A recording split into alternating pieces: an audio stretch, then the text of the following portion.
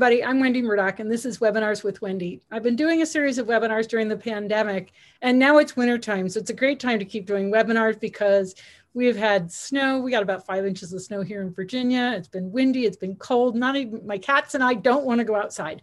And I would have been in Costa Rica had it been a normal year, but of course it's not. So I'm actually home for the first time in February in about three or 4 years. And I'm hibernating. Yeah. I'm hibernating as best I can with my cats and our wood stove and just keeping really busy in the office. So if I can get everything caught up, then I can spend springtime in my garden. Tonight, my guest is Dr. Joyce Harmon. She loves the cold, is very happy with the snow that we got. Not so sure about the wind, but she's been begging. I can do without the wind. Yeah, the wind's pretty bad. So with no further ado, I'll let Joyce introduce herself and we'll get into the topic of equine ulcers this evening. Hi, Joyce. Thanks for joining me. Thanks for having me back, Wendy. I'm a holistic veterinarian. If you don't know who I am, I've been in practice, I hate to confess, it's 31 years actually, as of a couple of days ago. Oh, wow. Yeah, February, right around the beginning of February was when I started this practice. So, and it's interesting, the whole ulcer thing has become a bigger and bigger issue over the years. In the beginning, I think partly we didn't understand ulcers.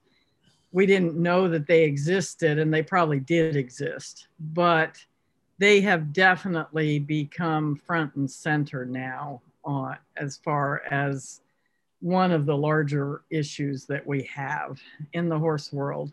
And we can have ulcers in the stomach, we can have ulcers in the small intestine, we can have ulcers in the large intestine. And the symptoms, unfortunately, can mimic almost anything else, like Lyme disease or not so much maybe EPM, but many of our diseases where our horses are not doing well, either gaining too much weight or losing weight, maybe digestive issues with colic. We can have actually mild to severe colic from ulcers. We can have diarrheas. We can have really almost any stool alteration. So, and Joyce, that doesn't even begin to scratch the training issues that result from horses with ulcers.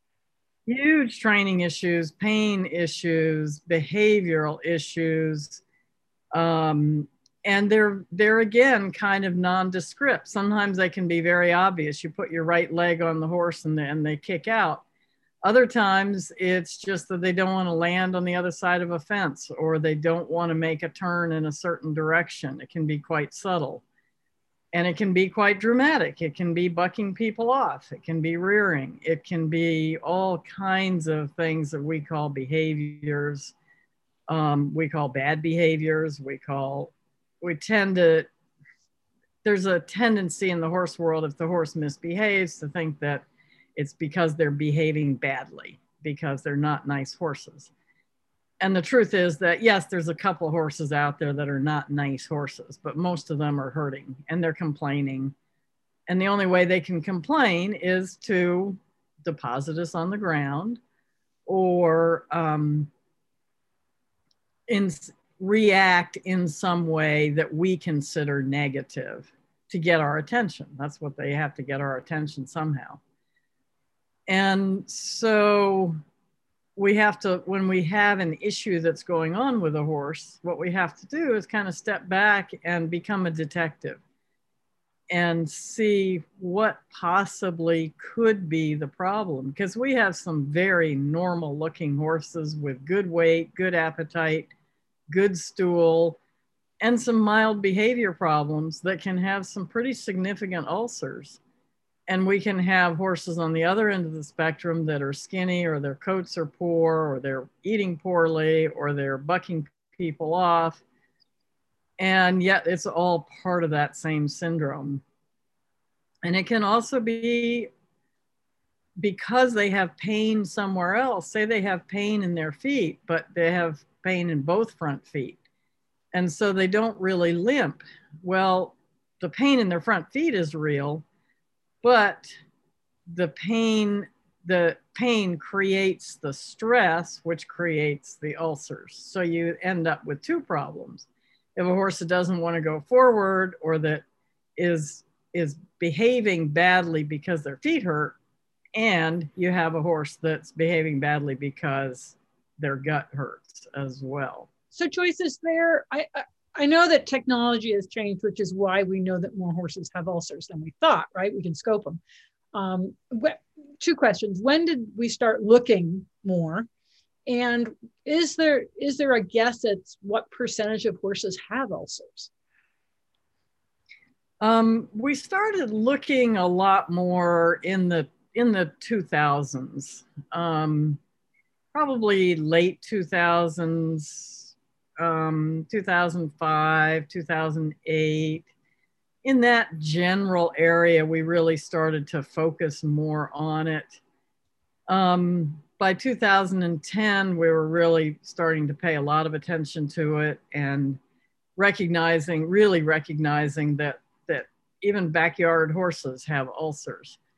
The interesting thing around that time is that we were also learning that horses don't need grain so much. So the feed companies were putting beet pulp into horse feed.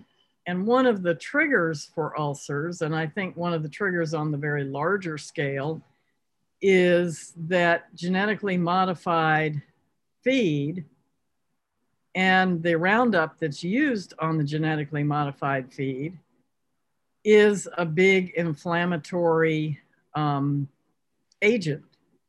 So some of the studies that were done just on pigs after feeding for a few months, feeding genetically modified corn, their guts were looked at on a post-mortem, and they already had ulcerations. And the horses fed, the pigs fed organic grain did not. So around the time we got more in tune with it was also 2008 was when beet pulp became genetically modified.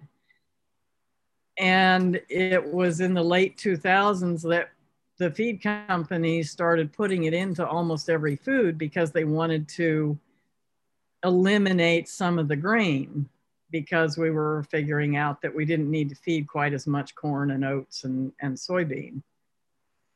The corn and soybean have been GMO for many, many years, longer than that. So I think my feeling is that it was a combination of things, in that our feeding patterns changed, our feed ingredients changed, our use of GMOs went way up, and we started looking more. Right. What percentage of horses? It could be extremely high.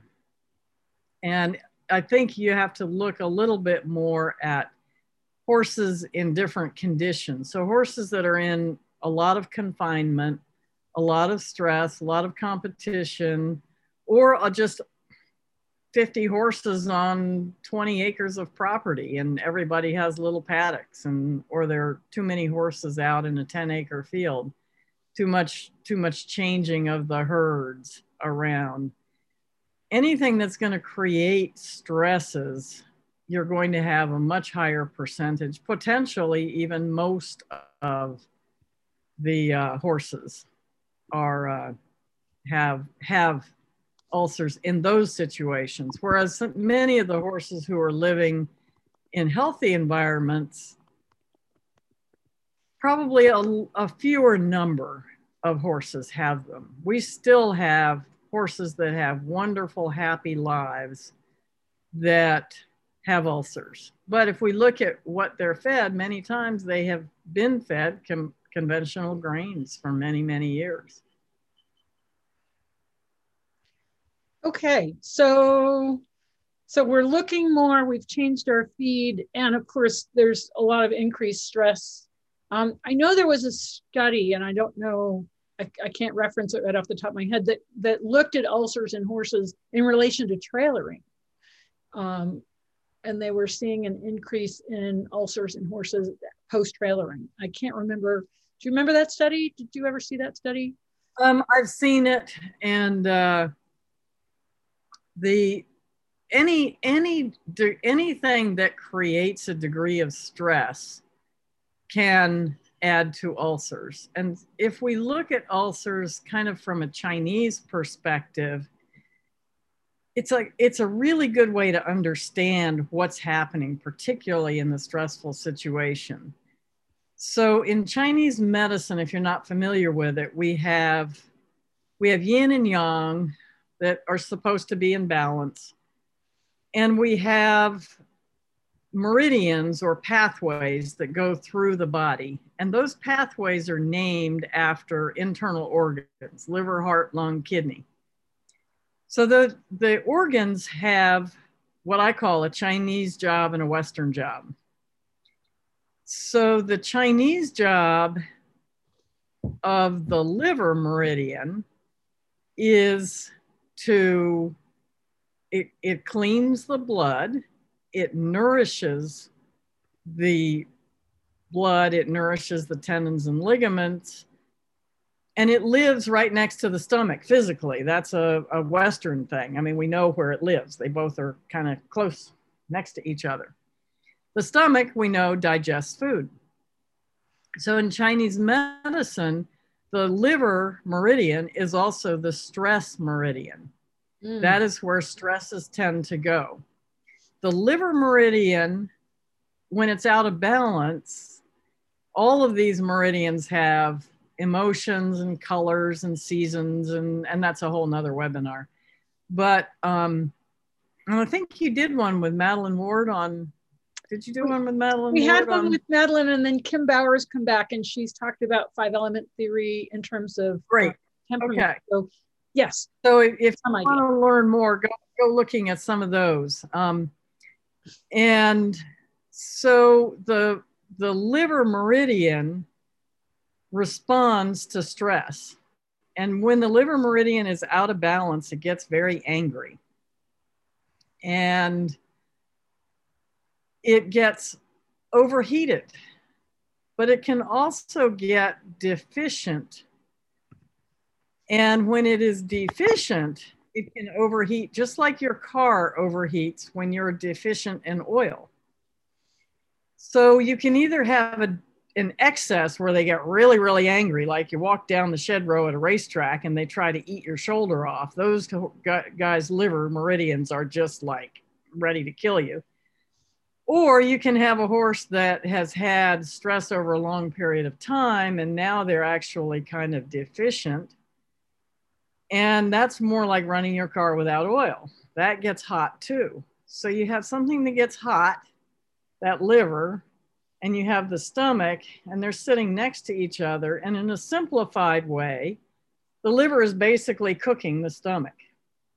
So it's cooking that digestive process. And you can think of it as cooking it. You can think of it as inflaming it. It's not the exact terminology that the Chinese would use, but that's a good way to think about it if you're not really familiar with it. So the more stress we have from whatever, those sore feet, a bad fitting saddle, a need for a chiropractic adjustment, for any source of pain, bad shoeing. I mean, there's so many reasons a horse can be uncomfortable. Right. And so we end up with our guts literally being cooked by that liver energy. So that's one. Well, I was thinking Heather O'Leary just said that liver hates wind. And yes, and she's equating, and it just reminds me of me because I hate wind and I have liver stuff. Yeah, so I didn't realize that liver hates wind, but I hate wind. Like I walked outside tonight, I was back in the house. Yes, don't relate personally. Yes. All I'm trying to say. Yep, and it is very interesting how. There are, if you get into all the meridians, they have their likes and dislikes, and that pattern fits absolutely perfectly. Yeah, and so you get Earth. Oops. You get grumpy when it gets windy? Yeah. Yep. But Al, who's Earth, I mean, I can ride him in a windstorm and he could care less. I don't know how he does it, because for me, I'm like, having a heart attack. But so this is interesting. Mm-hmm. It makes sense. Yeah.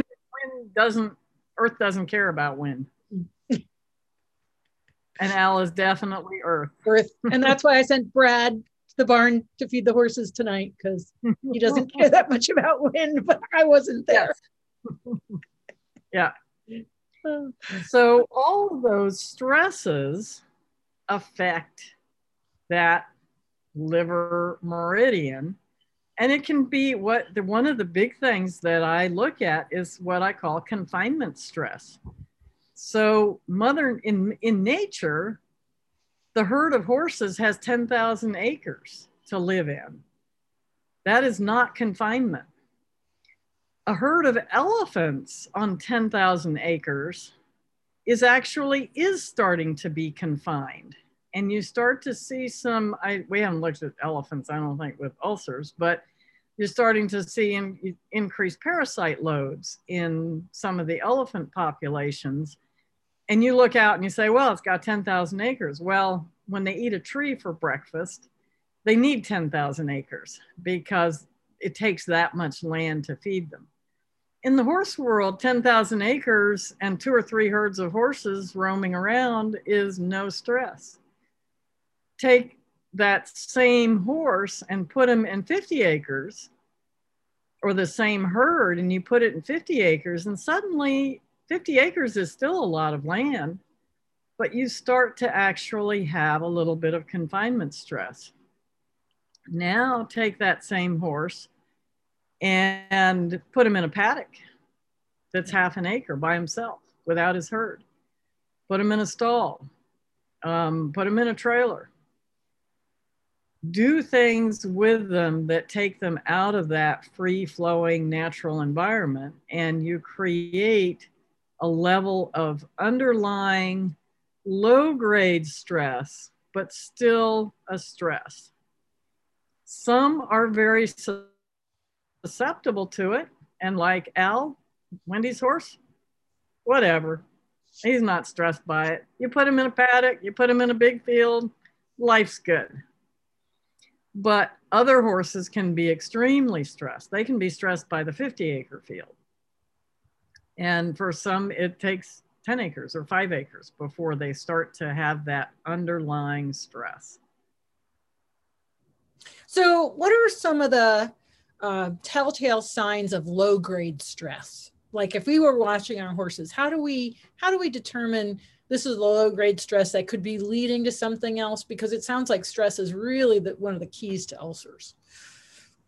Yes, I think it is. So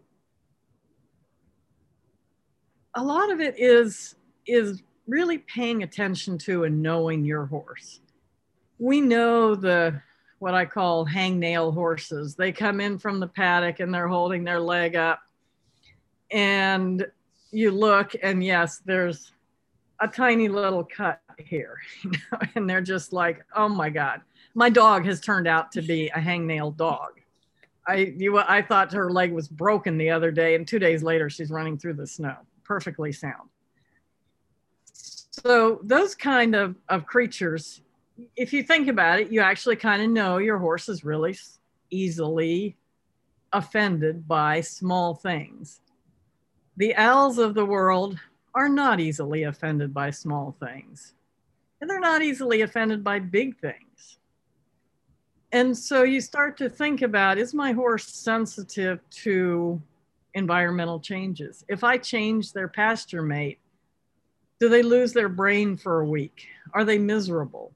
If I go out of town for a week and I come back, are they giving me the cold shoulder, or are they just happy to see me and ready to go back to work? Are they affected by changes in their environment? That's one way to think about how sensitive they are to stress. The more affected they are by changes in the environment, the more likely they are to be affected by stress. You start to do some construction in the barn. Al's not even going to care. So you're banging on his head with a hammer and nail, you drop something in the aisle, no big deal. I had worked with a horse one time. She did construction in the barn and all of his seizures came back. Ooh. And seizure is a liver, very often a liver issue. And so he was fine until that started, and he just could not handle the construction in the barn. So then you look for, those are the personality aspects of would they be sensitive to changes. And then you look at the lifestyle. So the horse is really sensitive, may have a really happy lifestyle, and it may not be a big issue. But if you have that same really sensitive horse in a highly competitive environment, lots of activity, maybe they don't rest well in the stall, maybe they don't like their companion in the field, that horse is much more at risk for having ulcers. And then you start to look at the more subtle physical signs. Is their hair coat really nice and shiny? And yes, some horses with ulcers look absolutely fine. But many of them, you just kind of like, the coat just isn't great. Or you find yourself out in the, just turning on a little heat here. You find yourself looking at the shampoo aisle. It's like, well, what kind of shampoo can I get my horse? Because his coat needs to be shined up a bit.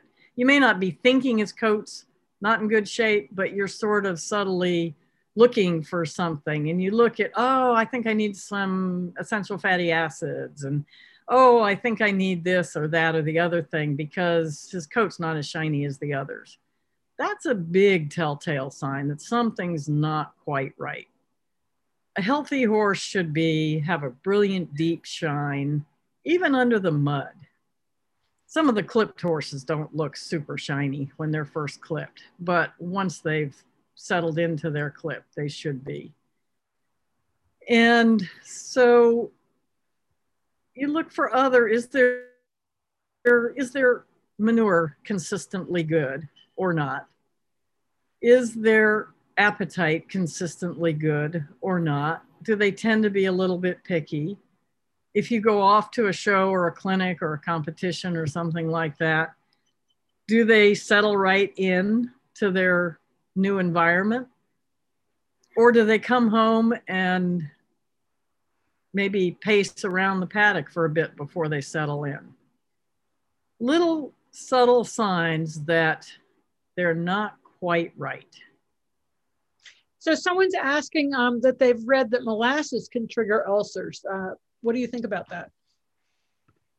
Well, if you look at the number of chemicals that are actually allowed to be added to molasses that are not on any label, and the sugar itself does not help the gut, the acid-base balance in the gut.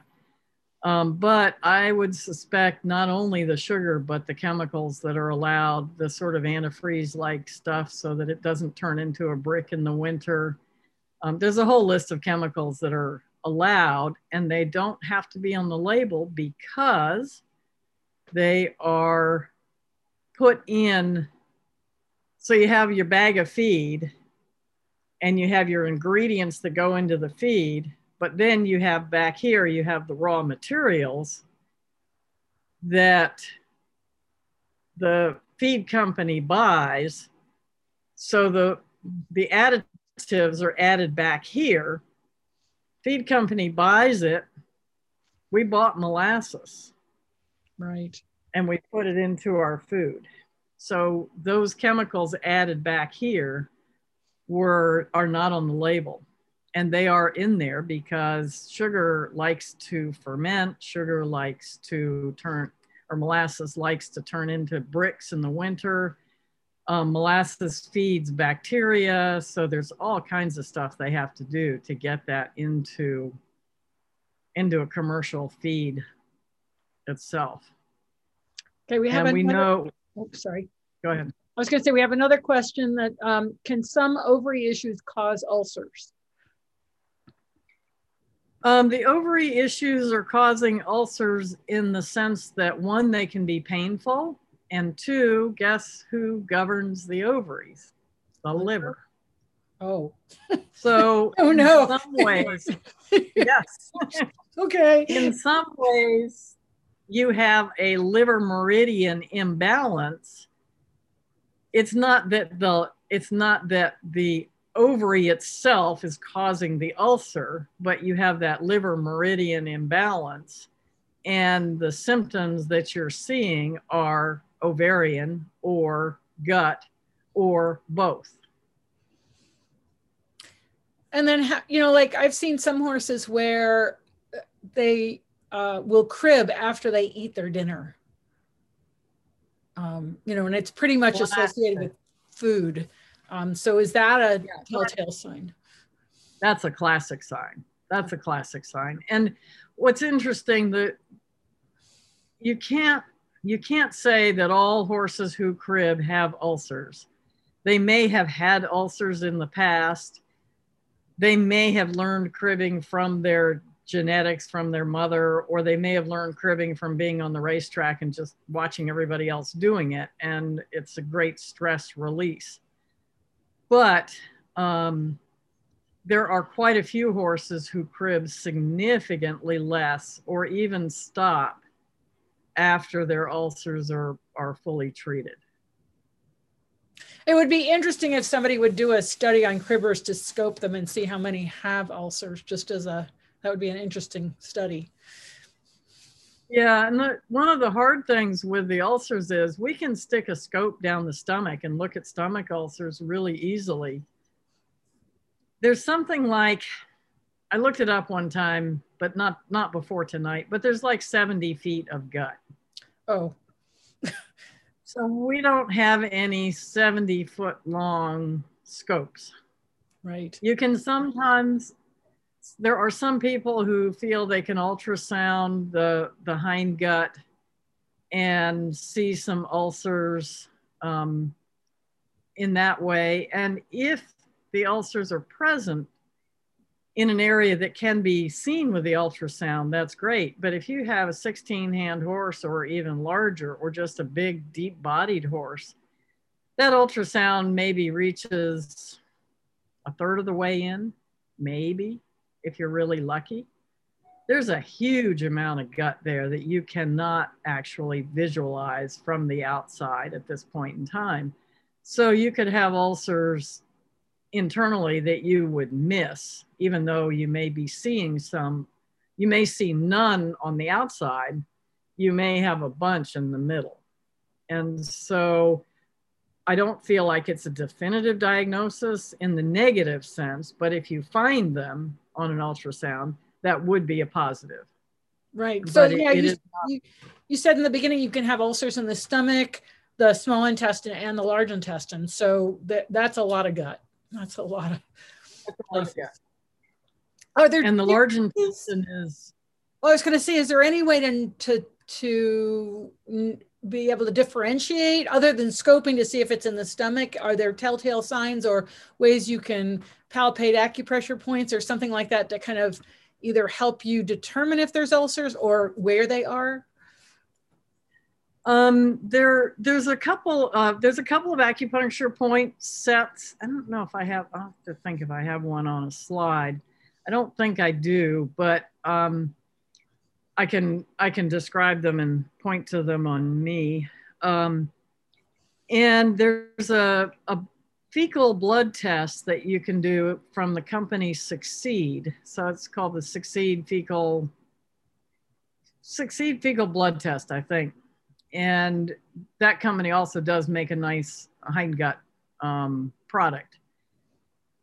And that blood test may not be perfect, but in some cases it's probably better than trying to look at it externally. And it's certainly totally non-invasive because it just uses feces, which horses produce plenty of. And so you can monitor your horse quite easily that way. So are most ulcers associated with with blood then in the manure? I mean, that's a pretty accurate? Yeah. So if you have an ulcer, think about when you have bitten your tongue, I mean, or your gums, and you have an ulcer that hasn't healed right away. It is open, it is inflamed, and that is just like an ulcer down in your gut. So if you have an active ulcer, the skin, think of it as the skin of the inside of the gut, has a hole in it. And the question is, how big is the hole and how deep is it? But there is a hole, which means that there can be blood that actually gets into the manure and it passes through. And based on the characteristics of the blood, you're not going to see it with the naked eye, but this test can pick up the microscopic level of it. And if it's in the stomach or small intestine area, the blood is kind of partially digested. If it's in the large intestine area, it is not, so it's not digested. And so the test will actually give you a difference and an indication. And it's something that you can do yourself. Yeah, that sounds like a pretty good idea, because it's non-invasive. You can do it yourself, and yeah, you can, like, if it's not perfect, it may not be the absolute definitive test, but it is a very useful test, and you can do it again if you need to. If you're convinced, if it comes out negative and you do a couple of things and you want to try again a few weeks later, you can do it again. Cool. So the acupuncture points that can be useful, one, and usually if you have both of these things going on, it's a good indication that you have ulcers. So right at the base of the neck, where there's kind of a strap muscle, and if you search Kerry Ridgway, he's the one that really defined these points, and I think some of his work is on the internet. So down at the base of the neck, if it's tender there, and right behind the withers.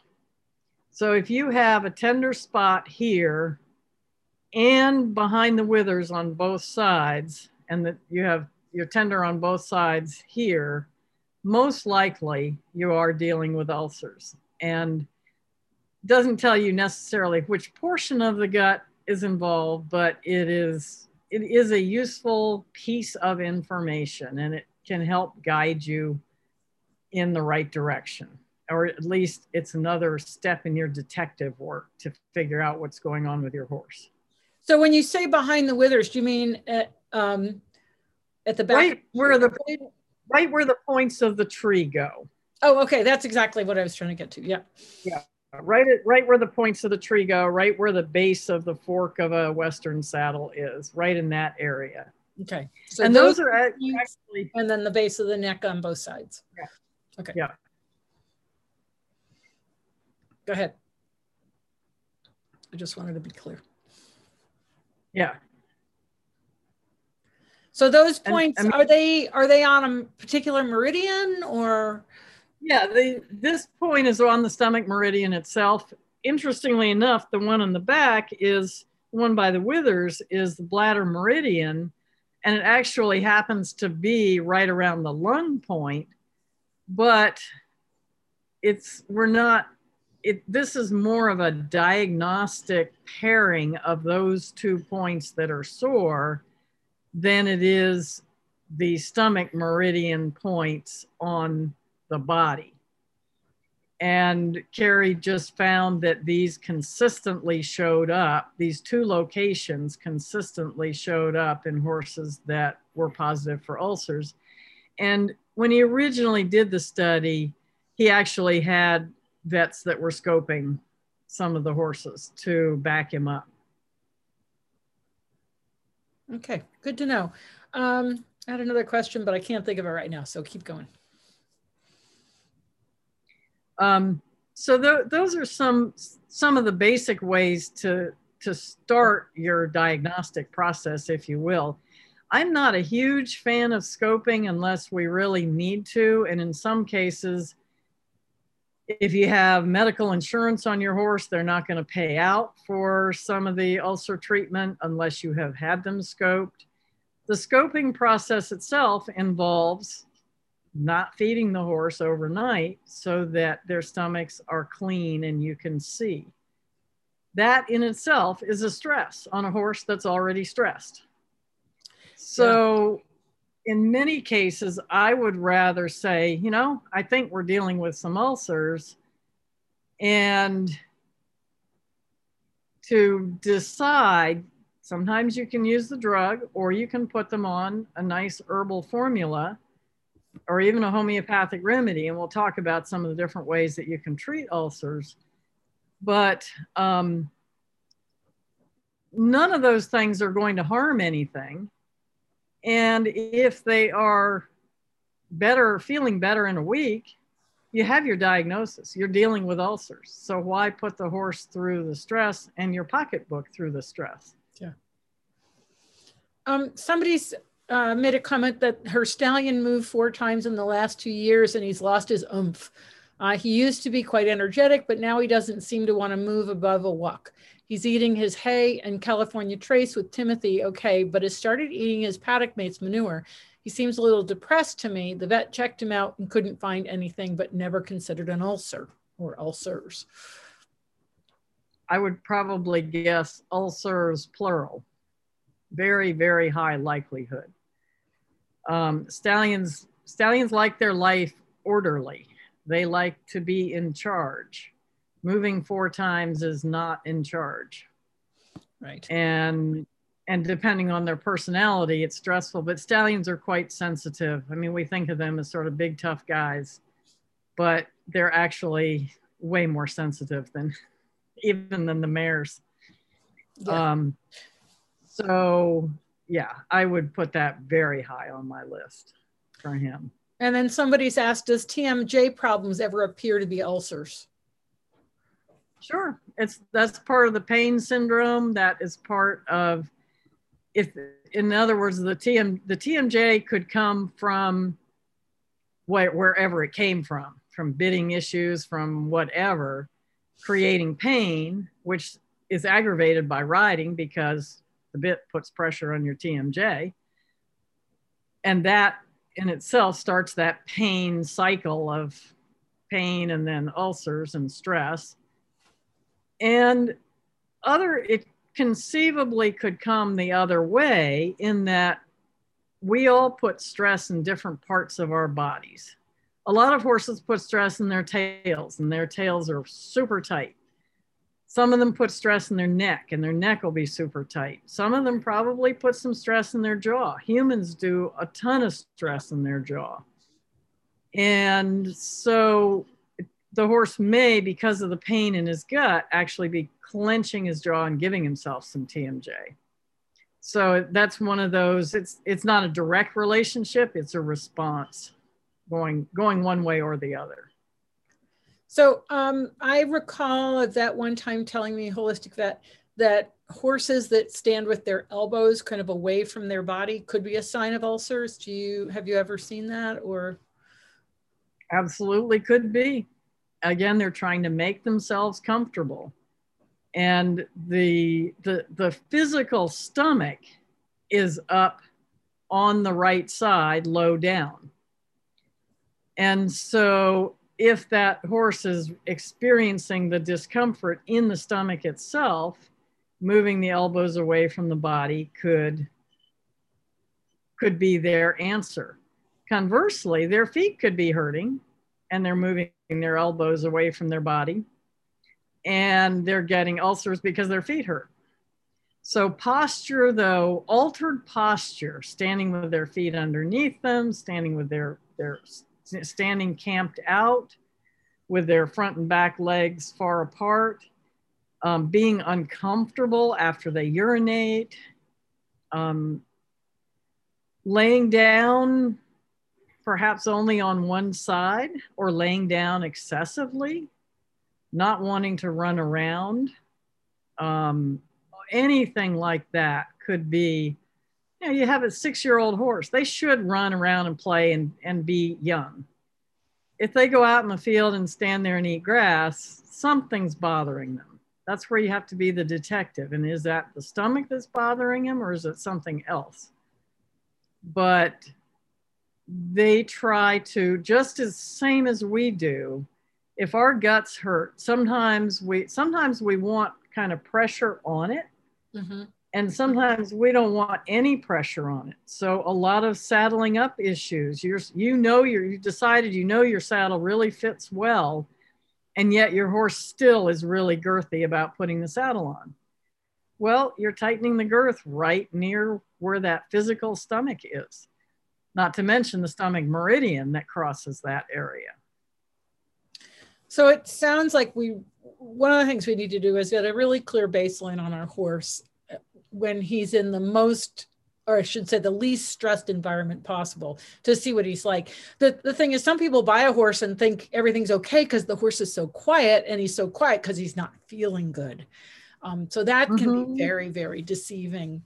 Yeah, so, you know, it sounds like, you know, because horses only have so many ways of expressing things to us, it sounds like there isn't a clear, like there's these points and that sort of thing, but you've really got to kind of look at the total thing. But I guess my next question is, how do you treat ulcers, and is there any harm in treating a horse if you think there might be ulcers without any conclusive evidence?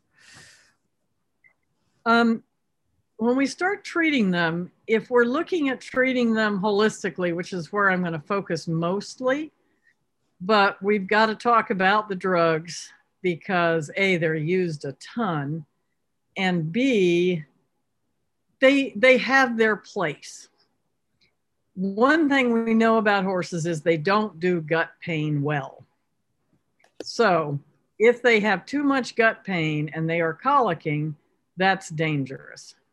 And so if the origin of the colic is ulcers, this is sometimes where you want to do at least a couple of weeks on the drugs to get yourself past that point of danger, because we don't need to end up in the hospital with a colicking horse with ulcers as the primary cause.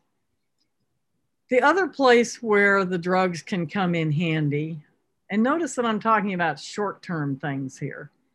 The drugs can come in handy. Let's say you're going to move to a new location and you know your horse is really prone to the stress of anything that's different. You're going off to a competition, and again, you know your horse has that tendency to be stressed, and maybe you already know that the herbs maybe aren't quite strong enough for that competition. You can go ahead and use the drugs judiciously that way. The problem with the drugs and with some of the natural compounds is the goal is antacids. And lots of us humans have taken antacids for years. And guess what? We have osteoporosis. We have all kinds of issues we have difficulty digesting as we get older because the stomach is acid for a reason. It is supposed to be acid. That was how we got made. So if we want to digest protein, if we want to absorb 6 key minerals, calcium being number 1, selenium, zinc, manganese, and a couple of others, if we want to absorb that and use it in the body, it has to pass through the acid stomach and it's called ionized, but basically it has to be acidified if you don't know your chemistry. So if it doesn't get acidified or doesn't get digested in that acid environment and changed molecularly, then it's going to pass through the body and out the back end and not be properly absorbed. So you can take calcium all day long, but if you're taking antacids at the same time, you are not getting that calcium into your body. And this would only be useful for stomach ulcers. It wouldn't be useful for intestinal ulcers. Correct. So you could actually be messing up even more because you're treating something that doesn't exist and then altering absorption for necessary minerals and protein and all the way through the rest of the gut.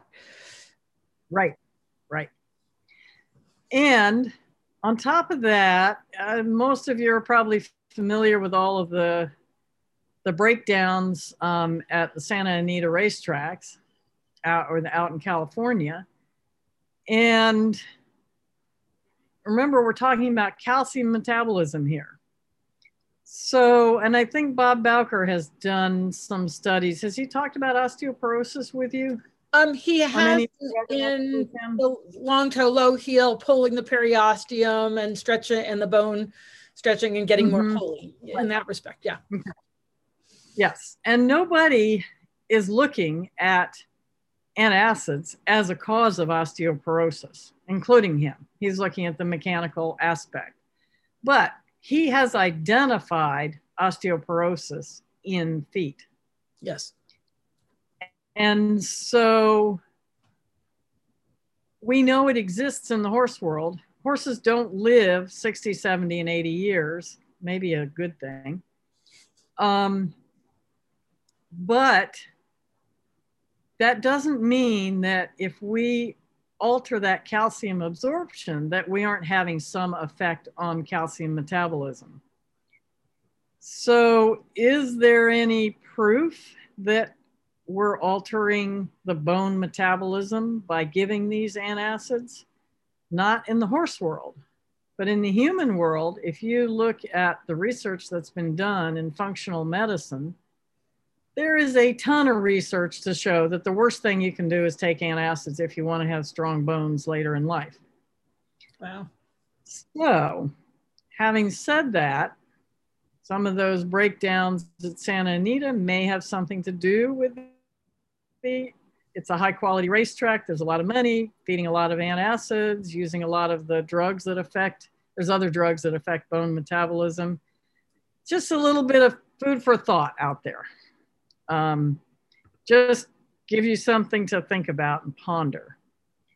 Yeah, and as somebody pointed out, people are instructed to take Tums for calcium source. Yes. So you take Tums, and I think you absorb something like 5% of your Tums. Oh, wow. So you're taking 500 milligrams and you're getting about 10. So the drugs for ulcers in horses, is that primarily for stomach ulcers, or is there different drugs for ulcers in stomach, mid and hindgut? There are the most common and most expensive drug is the GastroGuard, and some of it's there are ways of getting that a little bit cheaper. I think a lot of people are using Nexium now, which is, I think it's the same basic compound, it's just made for people. But those are primarily for stomach ulcers, and they are designed to turn off some of the acid production. Again, if you need that for short term, go for it. But long term, that's where we want to use much more of our herbal approach, because most of these horses are under stress over a long period of time. We can do some homeopathic remedies, get them past some of the acute stress, but most of these guys actually need some kind of daily support to combat the rest of their life. I mean, if you own 5 acres, you're not going to be able to provide them with a 50-acre field and 3 of their favorite buddies. And so going to the herbal route of supporting their gut is usually one of the most effective. And the herbs don't suppress the acid. They take away that inflammation or heat. They calm the liver down. They take away the inflammation in the gut. They actually make the gut function better. So one could use the drugs as a diagnostic, like put your horse on a treatment plan for 2 weeks and see if his personality completely changes. And if there's no change, you at least know you don't have stomach ulcers. You could do the blood test and see if you have hindgut, because that drug is not going to help hindgut anyway. All right, just out of curiosity, do you think a lot of those racehorses are on some sort of ulcer meds just because they are in such a stressful environment? Oh yeah, they all are. Okay. They all are. They're on all kinds of drugs, but yes, they're almost all on ulcer drugs because they're also on anti-inflammatories, and they're probably on bone altering metabolism drugs, those sort of children things, because they're sore. There are a couple of drugs that are used a little bit more in the hindgut, sucralfate and ranitidine. Ranitidine got taken off the human market, and I actually haven't quite looked at where it stands and how available it is, but its availability went down for a while there because they took it off, and they don't usually take human drugs off the market. So there are definitely issues about that. I think I actually wrote on my website, I have a blog about the whole ranitidine issue that came up a year or two ago. Okay, so and those drugs, they could be used diagnostically for the hindgut. In a lot of cases, if I have severe symptoms, I would probably be inclined to test with a drug. If I don't have severe symptoms, I'd be more inclined to test with some herbs, just because it's a healthier way to go with the gut. Right. All right, we've got some, let me run these questions by you. Dr. Heather O'Leary is asking you about the TMJ and GI ulcers. Do you look at ST07 point sensitivity for that? Yes, and that can be very helpful in when you know your Chinese medicine diagnostically. Yes. Okay. Next question. If a horse is not reactive to palpations, I do those acupoints and have a couple more taught by Photonic Health folks. Can horses still have ulcers? How stoic can they be when they're in that much pain? There are horses that are very stoic, and there are also, as you're examining acupuncture points, I run across horses all the time that other acupuncturists have looked at, and they said, oh, I can't find anything sore on this horse. And they're big Al kind of horses. They're soft muscled. They're not very reactive. And you take a 1,600 pound or 1,800 pound horse, and our palpation techniques, I mean, we're a fly. And even if we really poke at them, some of them are just not very reactive. And the degree of reactivity has a lot more to do with the sensitivity of the horse than it does with the degree of injury that they have. So you can have a horse that's extremely reactive, and they're probably more likely to be that kind of a hangnail horse, and they may have not very bad ulcers. They could have severe ulcers. But you come along to that pony cross, you come along to that drafty kind of cross horse, big soft muscle, soft fascia, really. It's not muscle, as much muscle as it is fascia. And especially if you're inexperienced, you're not going to see a pain reaction. If you're experienced, you realize that tiny little bit of reaction that you saw on that horse is actually a big deal. Whereas on the thoroughbred, that tiny little reaction probably really is a tiny little reaction. Yeah, it is very easy. It is not 100%. Yeah, a lot of different personality and temperament types react differently. Okay, next question. Yeah. If not using drugs prophylactically, but using supplements that coat stomach and buffer hindgut, is that the same thing as what you're saying about calcium metabolism? In other words, are all antacids the same? Basically, yes. And that's where I prefer the herbal approach. You will see a lot of natural products, and their first ingredient will be calcium carbonate, which is Tums. Mm. So, and a lot of them talk about their buffering capacity, and there's a number of different compounds that get used. We are not looking to buffer the stomach. What we're looking to do is normalize the function of the gut, decrease that inflammation, calm the liver. And even though in Western herbal medicine, we may not talk about calming the liver down, we're just talking about herbs that are effective and anti-inflammatory in the bowel. If you actually look at the function of those herbs, they're also supporting the liver. Most of the good gut herbs are good liver herbs. Great. So it sounds like we've got to get inflammation under control, whether you think of that as liver meridian or just basic inflammation. That's got to get brought down to calm everything in the gut, not mask by using antacids. Yeah. Okay. Somebody's asking, if you were to use omeprazole for a short term as a diet, how long would that be? What would be a week, 2 weeks, a month? 2 weeks is usually good. You should see a change in 2 weeks if the stomach ulcers are your primary issue. Okay. And if you've had some severe colic issues, you might go ahead and finish that 30 days that they often recommend, just because your symptoms were severe. Your symptoms are not that severe, I'd stop at 2 weeks, because I would be already planning on my herbal approach. Okay. And then what were the name of the drugs for the hindgut? The two that you named? It's sucralfate and ranitidine. And I hear about others periodically, but I'm not a big drug person, so I'm not very good at the drugs. All right. And we're going to ask one more question, then get to the herbal approach here.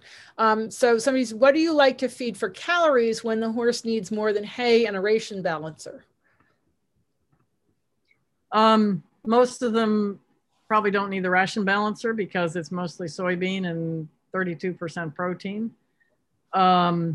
But some of them do need a higher level of protein. If they need a lot of protein, I'd be more inclined to feed that through alfalfa than a soybean genetically modified ration balancer.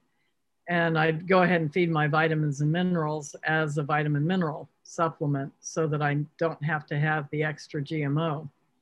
But when I need calories, instead of feeding a ton of grain, because the grain is known to aggravate ulcers for sure. Horses are really not made to eat a lot of concentrate. So there are simple things like some alfalfa, some minerals and vitamins, alfalfa pellets, alfalfa cubes. The horse has to know he's had a meal.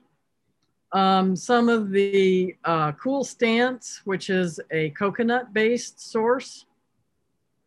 And so you can get quite a few calories. You can use fat calories. They don't tend to bother the ulcers. And in fact, in many cases, are kind of soothing to the gut.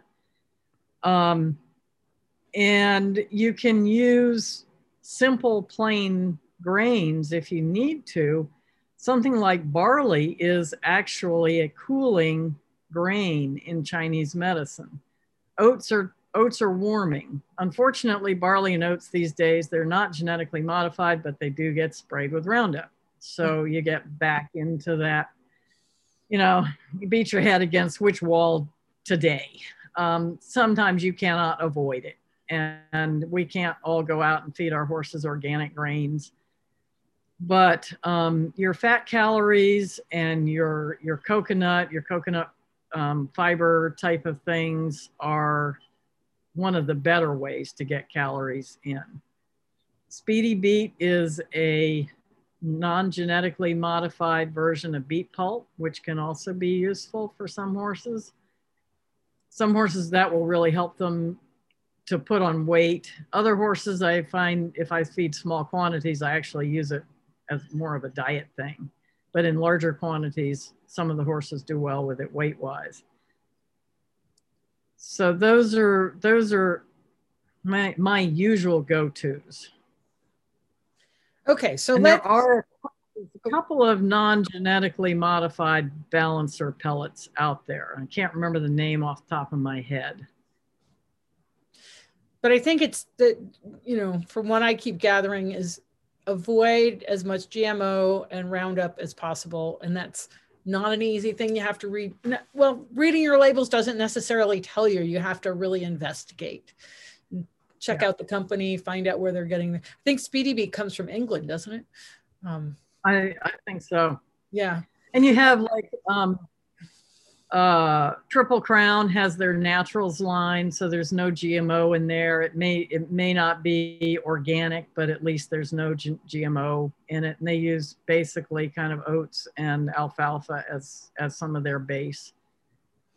And that's commercially available pretty much across the country.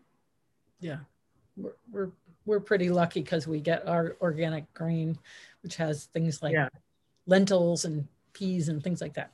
Okay, so now we know if we want to use drugs, do it short term, see if it makes a difference, but ultimately we have to calm the liver, reduce the inflammation, and that's where herbs can be really helpful. So what are some of the typical herbs that you would use to balance a horse that's in that shape? So some of our really common herbs are, let me see. I just made you co-host if you want to share your screen. Okay. This is easier than, because if you're not familiar with the herbs and you're trying to write everything down. Yeah. So I'm just going to share that. And there's a variety of herbs, and you can go from very simple like aloe, which you can get in many, many different places. And aloe by itself, I have an aloe on the website that tastes like water. It's more of a distilled aloe. So if you have horses that really are fussy about eating things, that's a very simple way to treat simple cases of ulcers. Do you want to start your ginger slideshow so that it goes bigger so it's easier to read, please? Oh, okay. Yes. Yeah. I will do that. Great. And that way you don't alter it because it looks like you might. There we go. Okay. Awesome. There Great. we go. Thanks. Okay.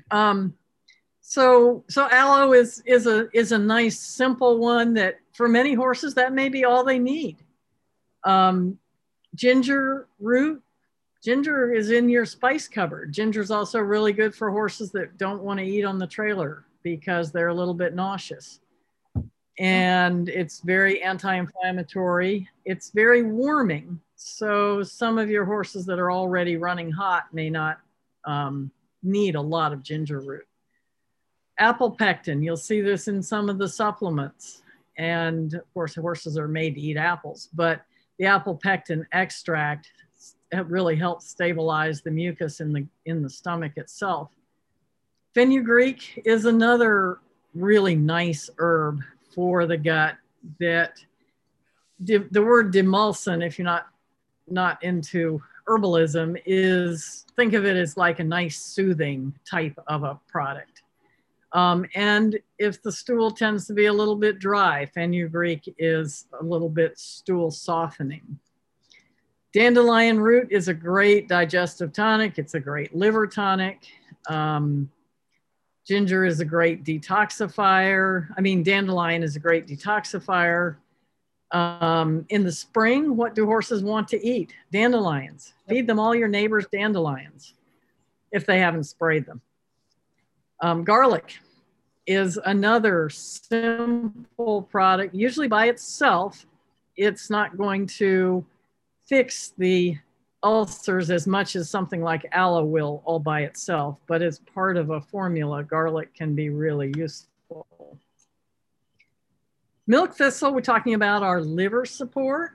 And milk thistle actually has anti-ulcer effects. If you look up the research on milk thistle, there's probably like 10,000 papers on everything it does, from insulin resistance to liver support. We think of it automatically for liver, but it's a multifaceted herb that is safe to feed almost every single horse. Chamomile, if they have a tendency to be irritable, mentally tense, chamomile, we think about chamomile tea, it's relaxing. You can also take, if you have a spasmodic colic, you can brew up a nice pot of really strong chamomile tea and syringe it down your horse, and that can stop a spasmodic kind of a colic quite well. And so in an ulcer formula, you might think of chamomile for the horses that are mentally more tense, and not use it so much in the Al type of earth horse because they might be really lazy. Irish moss, you'll see in a few formulas. It's a nice soothing, more of a coating type comfort herb in a formula. Marshmallow is a fabulous one, and this is one you can feed by itself. Marshmallow leaves, you just get a nice big handful of them and put them in. If you need to get some herbs in bulk, Mountain Rose herb is a great place because you can buy herbs by the pound. And slippery elm is what you're going to see in an awful lot of herbal formulas for the gut. And slippery elm is wonderful, but it is endangered. Wow, and that's fascinating. So most people don't know that. Oh, it's slippery elm. It's good stuff. Well, it really should not be used unless you know the company is harvesting it or getting it from places where it's been harvested ethically. And it does. There are a few parts of the country. I found out that Kansas actually has a lot of slippery elm, but worldwide it is endangered. Marshmallow does the same thing, and it's cheap and easy to grow. So substitute marshmallow and try to stay away from your slippery elm.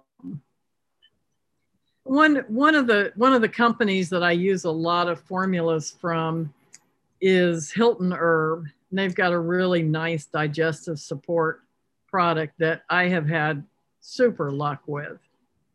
And it's got some of these herbs in it. And you'll find in different products, like I mentioned, the Succeed product has some of the oat powder. That's one of its bases.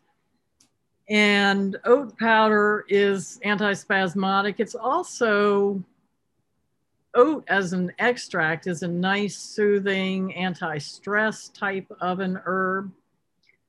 And we don't think of it when we hear about oats and horses, we think of food, but the oat itself is an herb as well, as is alfalfa is an herb. It has herbal properties.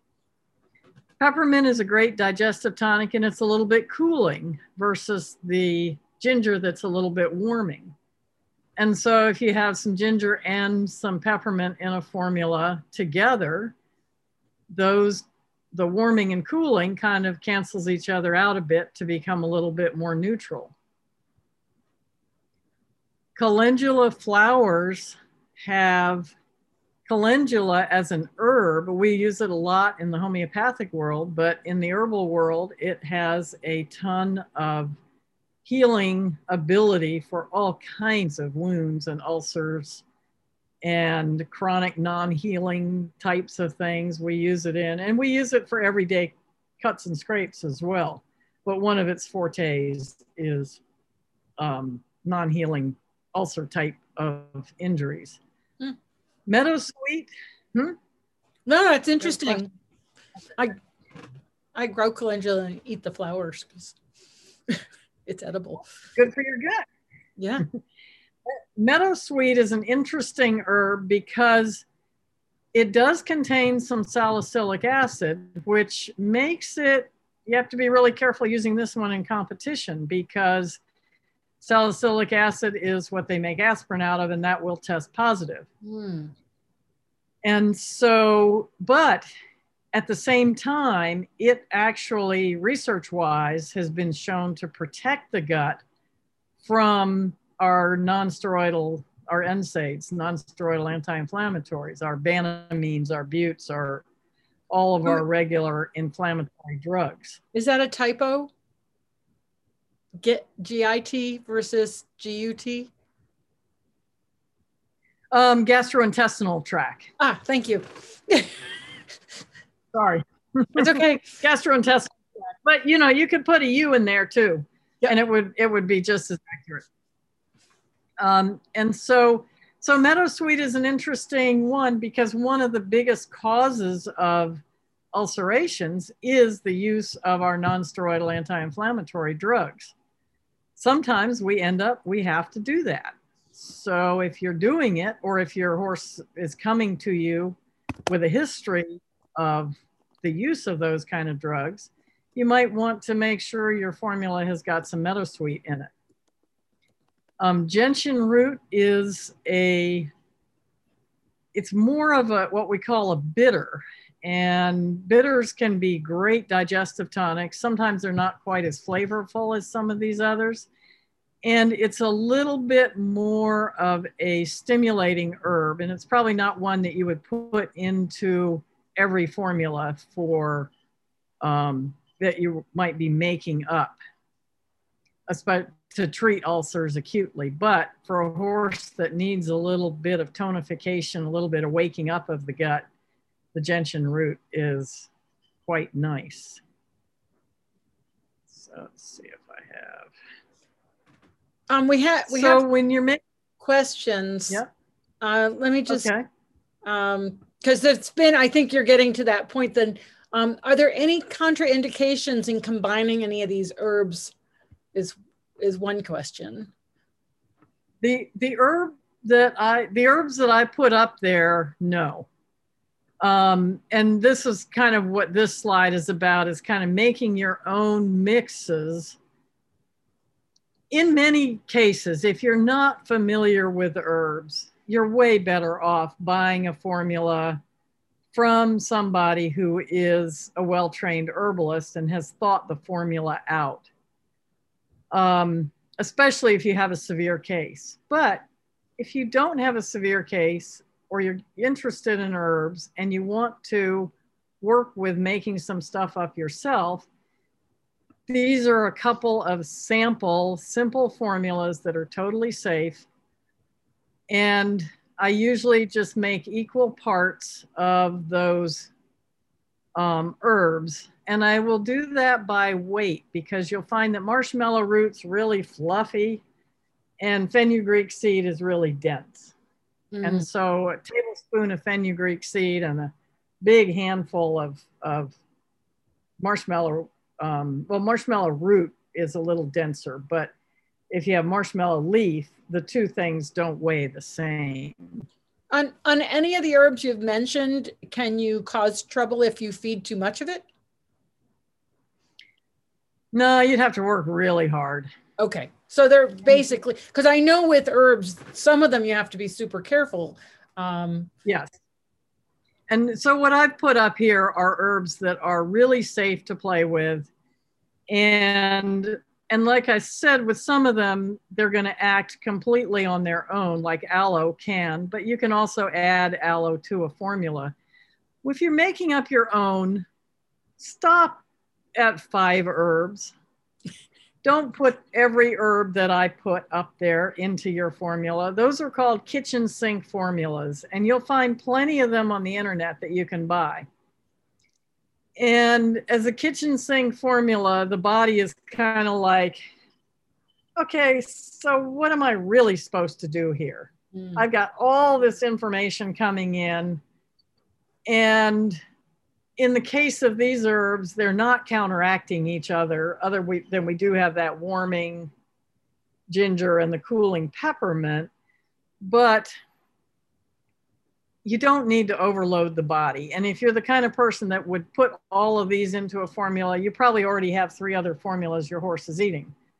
And at that point, the body is just throwing its hands up and isn't able to properly respond to any of it.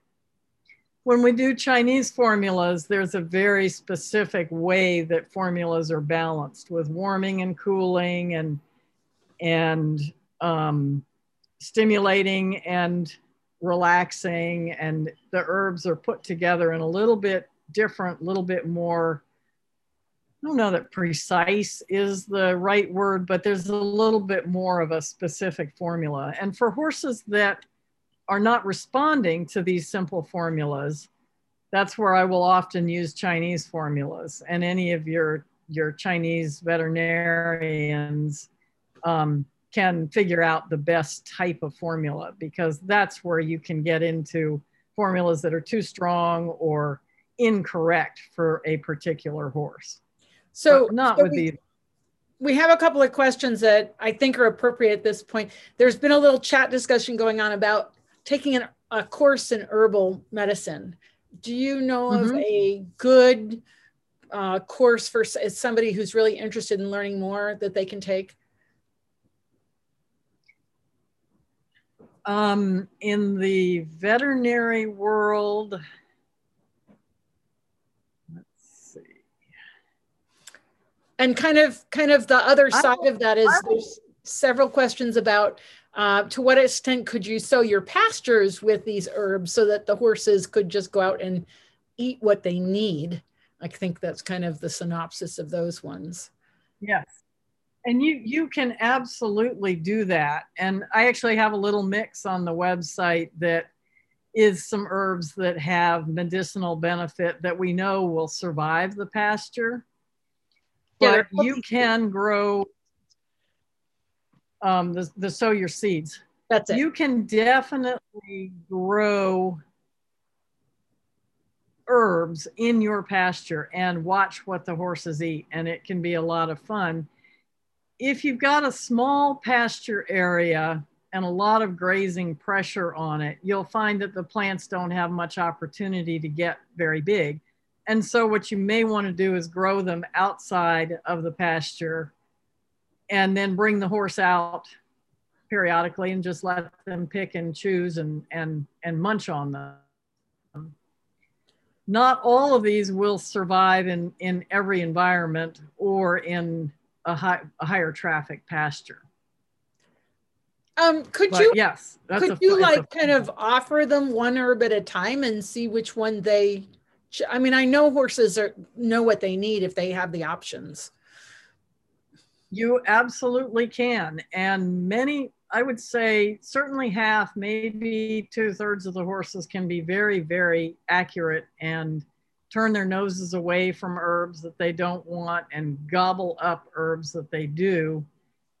And probably 25% of the horses and some of our insulin resistant, hungry ponies, they're going to eat everything you put in front of them. Yeah.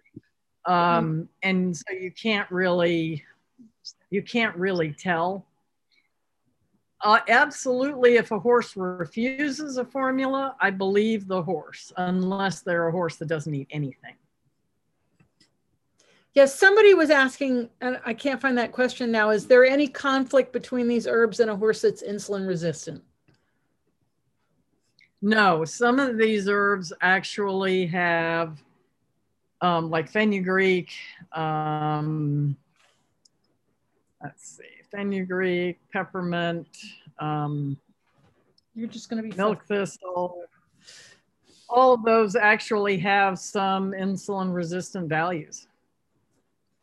So most of the time, as far as a dose, a sort of a therapeutic dose, unless they're just nibbling out in the pasture, a therapeutic dose is 15 to 20 grams. It's about twice the human dose. We only need maybe at the most 3 times a human dose. Horses are herbalists. They're very sensitive to herbs. So we really don't have to feed them 10 times what we feed ourselves. So once you've determined which herbs you're going to use, you're looking, you can get a little postal scale and weigh out 15 to 20 grams. But you're looking at a tablespoon, maybe a couple of tablespoons, depending on how much marshmallow leaf you have in it, because that will be bulky. But you don't need to feed tons and tons of herbs to have a medicinal effect. And when you start eating herbs, how long does the horse need to be on them before you begin to see an effect? In other words, it's different than drugs. You're not going to see an instant effect the way you might with a drug. So what would be a kind of a normal time frame? I consider 2 to 4 weeks. Usually by 2 weeks, you're seeing a response. You're seeing an improvement. By 4 weeks, you should be very happy that you're on the right track. If you've gone for 4 weeks and you're really not seeing a whole lot of change, then you're probably not quite on the right track. Okay. Course. Somebody said we started to answer the question about an herbal course and we got sidetracked. I'm going to look up and see who is actually teaching an herbal course. There is one course in a veterinary type of course in out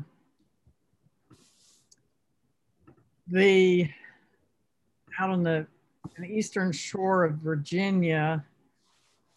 I don't know though that it may be restricted just to veterinarians. The people who are really serious about it, the American Herbal Council has a whole bunch of herbal courses. They're not animal courses, but the key is to learn the herbs.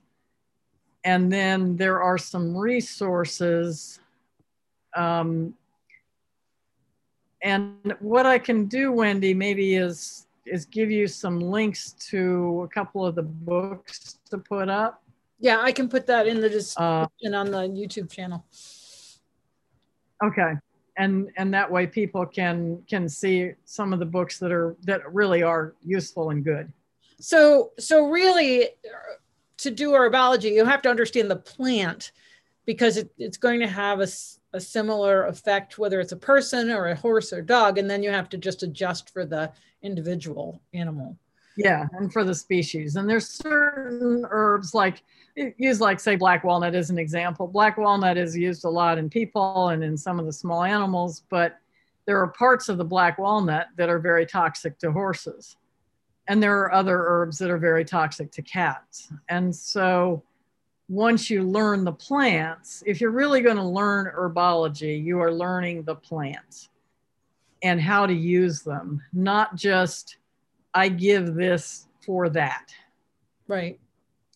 Right. Well, Allie Thurston, my friend who studied botany. And so when we used to trek in New Zealand, she would look at all the plants the horses were eating, and she knew the plant, and she could say why they were eating the plant because she was a botanist. So yeah. There's a lot to be said for knowing the plants to understand the herbs. Right. And that's why in a lot of cases, working with formulas that have been put together by herbalists gives you your maximum results, especially in your more serious conditions. Right.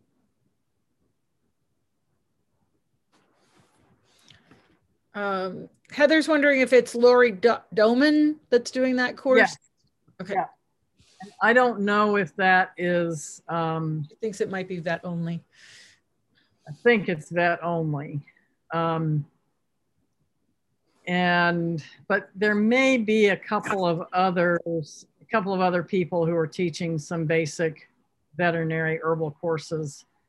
I'll check. Okay. That get everybody? I think so. We've got all the questions answered. It's been a good group tonight. Very, very inquisitive. Yes. So the key is to go out and really get to know your horse and look for all of these subtle signs. And whenever something is going on you can't quite put your finger on, there are certainly other things that need to be on the list, but ulcers need to be on that list. And so the bottom line, know your horse, recognize subtle signs. You can use drugs as a sort of an experiment to see if they're going to make a difference. But the bottom line is you have to rebalance the whole horse. Yes. And find out what, see if you can figure out why it's occurring. So if it's bad feet, then in order to fix the gut, you're going to have to also fix the feet, or a bad fitting saddle. But if you have 2 acres and the horse is just not a good confinement horse, then you're going to be using lots of things like chamomile and things to help the horse deal with the environment and help them deal with and competition stress isn't necessarily a bad thing. It just is. And right. So you just help them deal with it. Great. All right. Well, if you just unshare your screen, we'll wrap this up. This has been a just real, yet once again, I've learned things that I didn't know, even though I've known you for a really long time. I think that's the fun part of doing these webinars with you. And so everybody, thank you so much for joining us tonight. Thank you again, Joyce. It's a pleasure. It's a nice thing to do on a cold, windy night. Should have had a hot drink next to me. Got a hot cat down at the bottom looking for dinner. So I've been looking down because of her. All right. And thanks, everybody. And tomorrow we're going to have Dr. Stephen Peters coming back talking about the horse's brain. And oh, by the way, I forgot to mention, we have a contest going on the Fans of Surefoot group on Facebook. There's going to be 5 contests over the next 5 weeks. Please go there and enter. You just post a picture of your horse and tell us why you love Surefoot or why you want Surefoot for your horse. And we'll be drawing a prize each week and then a grand prize at the end for a full set of pads. Okay, so thanks everybody. See you again tomorrow and take care and have a great night. Thanks. Bye. Bye, everybody.